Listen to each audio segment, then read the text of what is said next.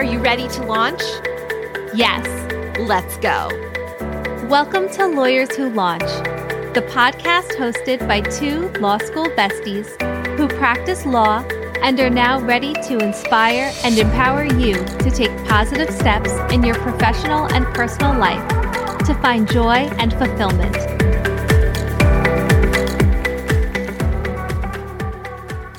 Before we dive into this week's episode, we have an exciting announcement. The Law Student's Guide to Networking is now in paperback and available on Amazon. In order to network efficiently and effectively, you need a strategic plan. The Law Student's Guide to Networking book breaks down all of the steps necessary to implement a strategic networking plan so that you can spend your precious time actually building your professional network. Head over to our website, lawyerswholaunch.com, to learn more, or head over to Amazon and search The Law Student's Guide to Networking and get your copy today. Hi, Amy. Hi, Haley. And welcome back to part 3 of the Lawyers Who Podcast miniseries. We started this miniseries because we wanted to share what we've learned in the last year about the power of podcasting. We had no experience whatsoever in podcasting. And now we have a podcast that we've been doing for over a year, and we've done more than 50 episodes. And best of all, we have a loyal listener base. In part 1, which is episode 46, we covered how to hone in on your niche, your topic, and your format. We also gave you some homework. And if you're considering starting your own podcast, part 1 of the Lawyers Who Podcast miniseries is not to be missed. In part 2, which is episode 48, we built on part 1.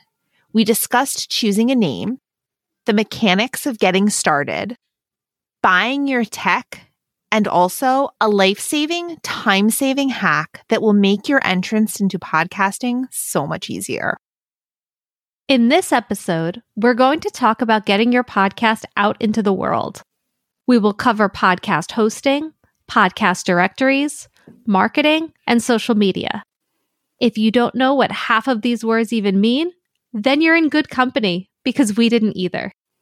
Before we get into the mechanics of how to do these things, first, Haley, can you explain what a podcast host and a podcast directory even is? Absolutely. These are two critically important pieces of podcasting.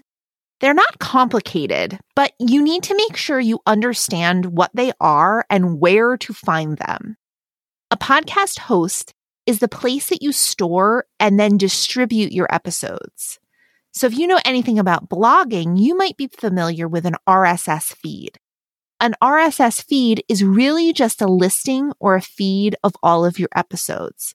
And your podcast host is what will provide you with that RSS feed. Our podcast host is Buzzsprout. We've been using them since the very beginning, and we've been very happy with their service. Their fees are totally manageable, and the website is very user-friendly. Aside from just hosting your podcast, they have tons of great features to help you with your audio quality, marketing, and even how to monetize your podcast. If you want to join over 100,000 podcasters already using Buzzsprout, click the link in our show notes to get started today. Best of all, if you use our sign-up link, you will get a $25 Amazon gift card from Buzzsprout after your second paid invoice. And it'll help support our show. Once you know where your podcast will be hosted, you still have to get it from the host to the podcast directories. A podcast directory is the place where you listen to the podcasts. For example, Apple Podcasts and Spotify are two of the most popular podcast directories out there. We have this podcast listed in 18 different podcast directories. Although Apple Podcasts is the biggest chunk of our downloads, about half of our listeners listen through Apple Podcasts, and the other half listen on a variety of other platforms. You want to make sure that you get your podcast listed in as many platforms as possible so that your listeners can find you on the app or site that they use most often. One of the reasons we initially started using Buzzsprout is because they will help you get listed in most of the directories. And then when you upload an episode, they will automatically disseminate it to all of the linked podcast directories. Other hosting platforms also do this or some version of this. But when you're picking your host, this is definitely something that is going to save you time and energy. Let's fast forward a little bit. You've done all the work to get your podcast from a seed of an idea all the way to an episode available in podcast directories. Now what? You need listeners. Of course, your mom and your law school bestie will listen, but you want to find people in your ideal target audience who you don't necessarily know yet to be able to find you, listen, and keep coming back week after week. Before we released our first episode, we started promoting the podcast on social media. We started the Lawyers Who Launch Instagram and Facebook accounts. We are on LinkedIn. We also have a website with a blog. These are all great ways to get the news of your podcast out there and reach your ideal listeners. Building an audience is incredibly difficult and takes a lot of work and time. We aren't huge. We don't get millions of downloads every week. We are deep in the work of building our audience and our platform. But we are bigger than we were a year, a month, even a week ago. One of the best ways that we started to develop our audience is through connecting with people on social media, primarily Instagram and LinkedIn. This is where we flex our networking muscles. We take the principles of networking, our networking philosophy of making a connection, establishing a relationship, and developing that relationship into one that is mutually beneficial, and we apply that to our social media strategy. We are not just looking for people to follow us, for people to listen to us, and for people to promote us. We are looking at what others are doing. Instead of trying to virtually cold call people to get them to follow or listen, we try to nurture relationships. We put out great content that we think others may find value in. We also share content put out there by other people in our space that we find valuable, making sure we're crediting appropriately and acknowledging the great work of others. When you start thinking about your marketing and social media approach this way, it doesn't feel salesy or slimy. It's valuable because we're trying to build relationships with others and not just for ourselves. We really try to be authentic to ourselves and to Lawyers Who Launch in every aspect of our business, and our approach to growing our platform is no different. But there are some other practical steps we take when thinking about how to market ourselves successfully. On Instagram, we look to other creators in other niches that have nothing to do with law or law students.